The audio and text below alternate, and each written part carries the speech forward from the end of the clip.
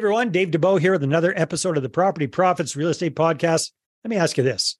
Are you into, or do you want to get into investing in small multifamily properties? I'm talking about duplexes, triplexes, fourplexes, sixplexes, that kind of thing. And if so, have you put any thought into how you're going to raise the money to do that? Well, if that's kind of where you're at, then you're going to want to pay close attention to today's episode, because my special guest is Mr. Bradley Watson, who is a real estate investor. He's a realtor. He's a podcaster. He's a busy guy. He's a new father at this point. He's got a baby that's 5 months old.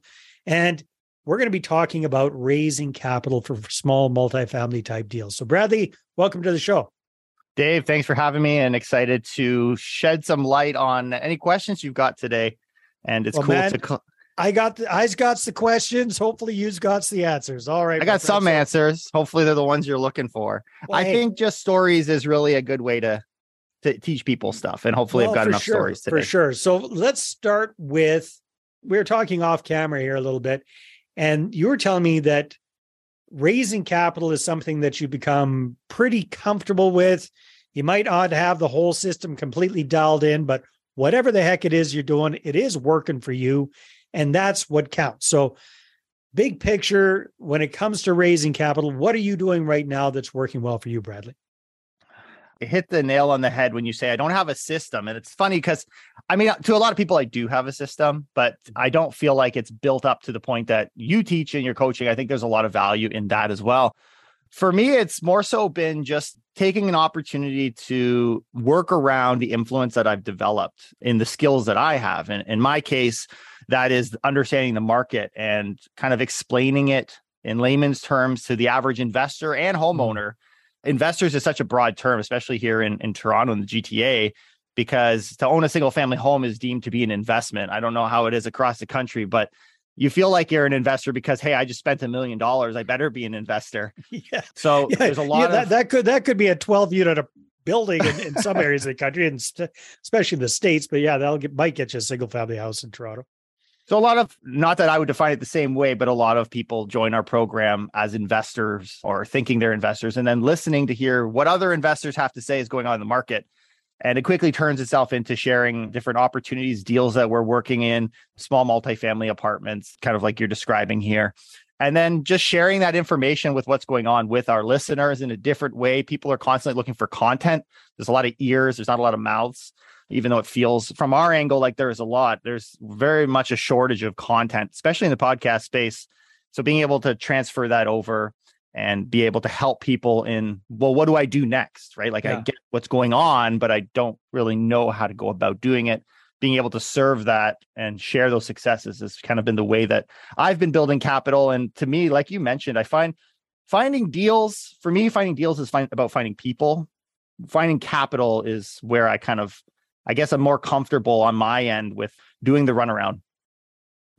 Okay, so let's kind of unwrap that a little bit, Bradley. So what I'm hearing is that because you've got a platform, in your case, it's a podcast. Other people have YouTube channels. Other people have Facebook groups. Other people have Instagram, whatever the hell they are, because I'm not on Instagrams. But they've got their way of getting the word out. Now, how does that turn into capital for you? Because if I understand correctly, your podcast is really about updating people on what's going on in the market in the GTA. How do you turn that listener, that passive listener, into an actual investor for you? Wow, that's another fantastic idea. Hold on to that thought for a sec. We'll be right back. Now, are you a real estate investor who's run out of cash or credit to grow your portfolio? Are you looking to grow your portfolio using other people's money and raising capital? Well, I want to show you how to raise 6 figures or more in 6 weeks or less at my upcoming Investor Attraction Workshop.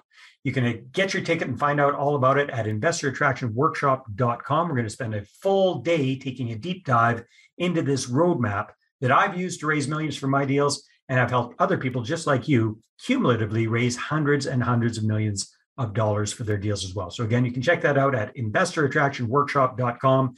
And as a loyal listener to the podcast, you'll get 50% off your ticket when you use the discount code podcast. That's right. Discount code podcast at investorattractionworkshop.com. See you at the next workshop. And I guess this is where systemizing would be easier if I had all the answers, but I could just tell you kind of my backstory maybe and putting it all together. Sure.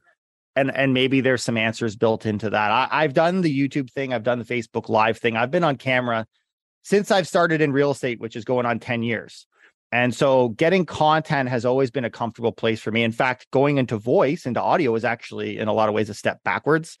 But in any case, I've always been kind of comfortable communicating, reaching out to people. And all of that has led to pretty deep relationships. When people listen to you, podcasts as well, like even more so, it's an hour of their time that they're investing in me. And it's funny because when you talk about coaching and all of this work, the biggest investment isn't the hundreds or thousands of dollars you put in, it's the time commitment. And I think as an investor, we start to realize that that time is the biggest and most valuable thing.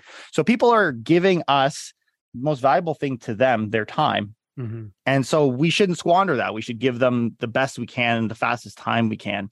And so that's kind of been my angle, even on podcasting, has come out a little bit more YouTube-y, where they're getting that kind of fast Coles Notes info on what's going on and just a summary of what my expectations are in the market.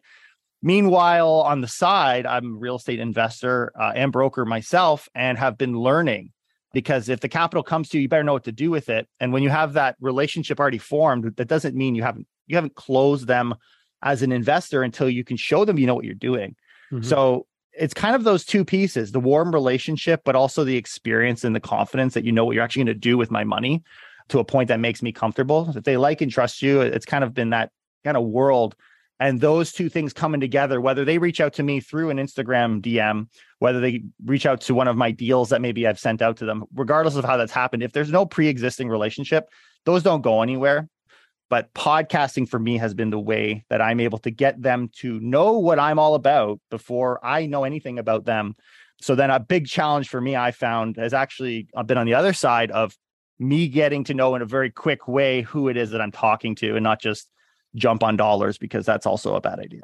Yeah, that can be a little bit dangerous. It could be a little bit murky in the whole eyes of the securities regulators and all that kind of good stuff. So you definitely have to be a little bit careful there. So you've got the pod. So I'm just trying to piece together how things are working out. So how often is your podcast coming out? Are you weekly, bi-weekly, daily? What do you do? You mentioned it. I've got 3 kids, actually, the youngest being 5 months. So the last little bit, to be honest, the market's been relatively boring, which is maybe why I haven't been putting out as much content. It's been the same as my last podcast that I posted 2 months ago when I told everybody what was going to happen. It's been happening. But on a frequent basis between guests and my own personal podcast sessions, I'll say about once or twice a week, I'll be putting out content. Our numbers are similar to yours. We're just over, I think we're 300 episodes. I don't know. We got a lot of episodes out there. Yeah. That's just kind of tracking. So that's been, that's the frequency. So that relationship is generally at least weekly. Yeah. No, that makes a lot of sense. And I like the fact that what you do with your podcast, very, very smart. You're a realtor, you're a broker. So it just makes sense that you're updating people on what's going on in your local market. That's exactly what you're focused on. That's what you're a specialist in. And then by them hearing you every single week, bringing them fresh, quote unquote, data, even though it hasn't changed for the last couple of months, but basically it's something kind of new and timely. They kind of look to you as a news source, right? So you're a resource for them. So that helps create that trust. That helps position you as the expert, as the authority, because you're updating them week by week or twice a week on what the heck's going on. Time to time, you're bringing on guests. You're providing value. So that makes a lot of sense. So how are you getting people from passive listeners to your podcast to get into some kind of a list so that you can communicate with them a little bit more proactively? Have you got anything going on that way? Yeah, there's a secret sauce in there that needs to be mentioned, and that is humor. My podcast is very much, to be honest, in a lot of ways, our guest podcasts are boring in that they lack humor because they're not scripted. When I'm speaking, it's absolutely scripted, and the humor is sometimes off the charts. Some people come for real estate and they stay for jokes. And so that has been a way to attract and out monopolize the other quote unquote Toronto real estate podcasts, because people want to hear me. I've had folks ask, hey, I'll buy your podcast. If you ever want to stop, I'll take it over. And I would rather stop doing it than give it away, because at the end of the day, people are listening to my voice and my content, my humor. To your point there, The difference maker I find is especially in Toronto, a lot of investors are definitely small time investors. They've got single family, most likely condos, pre-construction. You might have the odd duplex, but the real magic happens for me in the small multifamily. So we're talking 5+ units. The opportunity to stretch your money, go outside just the GTA through Ontario. So for me, I focus in Ontario, but submarkets, and some would argue you could go further and get more. Absolutely. That's just kind of been the space that I've played in. The opportunity to stretch outside of the walls of the GTA and to get something that's actually going to make money. I know you talk about these profit centers. That introduces them to these new profit centers, and then have a lending, like a helping hand, do it for them with experience, has been the catalyst for someone to sign up. Because you can invest, but very quickly, any serious investor, I don't work with folks that are investing for the first time. I work with people who have experience, so they know the challenges that are involved in that. We'll see the 2 + 2 = 5 scenario that can come with syndication. And so that's the driving force that leads people to these small multifamilies. And occasionally investors I'll send off market deals. I do have some systems to do that too. So sometimes, but I might actually start running away from that a little bit personally in the future. But that's been another reason people have signed up.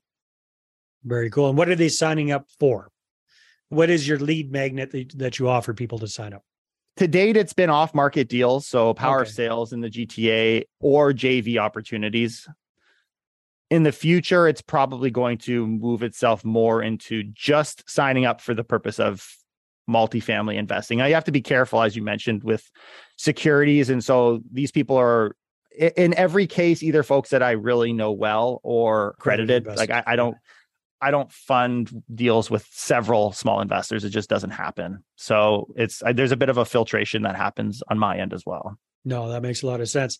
So Bradley, I want to talk a little bit about the humor idea, or your view on bringing your own unique twist or personality to your podcast or your YouTube channel, whatever the platform is that you're working on, because I see so many people trying to copy other folks and just kind of same old, boring.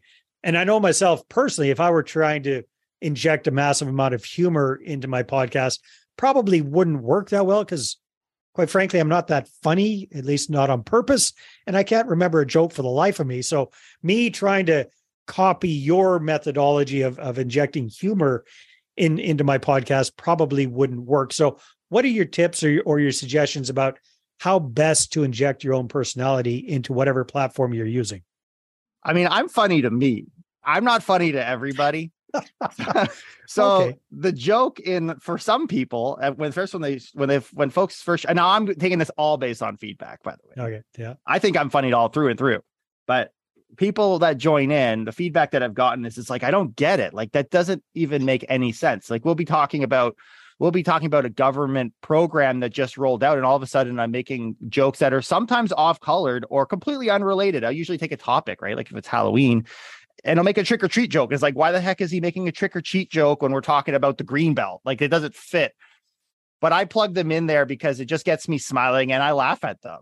And you entertain yourself. So that's half the battle. Yeah. So I think the humor is, for me, the energy is what's shared. And I think some people silently will laugh at my jokes. I've had messages where I'm talking to investors, like people that I've built further relationships with, and they're just like, oh, that last joke you gave, that got me. You actually got me on that one. So it's just, I don't know. I figured when I do podcasts, if I'm not having fun, then I'm not going to do them. And adding the jokes, it takes more time to plug it into the overall writing and the content. But if it's a way for me to enjoy doing them, I'm going to do it. And that's been the reasoning. So one could argue, not myself, because I think I'm funny, but people have argued I'm not very funny, but it's such a subjective thing. That's fine. It was such a subjective thing. You're never going to be funny to absolutely everybody. That's just the way it is, right? So, hey, but I appreciate that advice. Bradley, good stuff. Time flies when we're having fun. People want to connect with you, find out more about you, listen to your podcast. What should they do? Absolutely. Well, I mean, if you got listeners here on podcast, jump on over to Toronto's #1 real estate podcast. And if they want to follow us over on Instagram, you're welcome to do that. And you can find us at Watson Estates.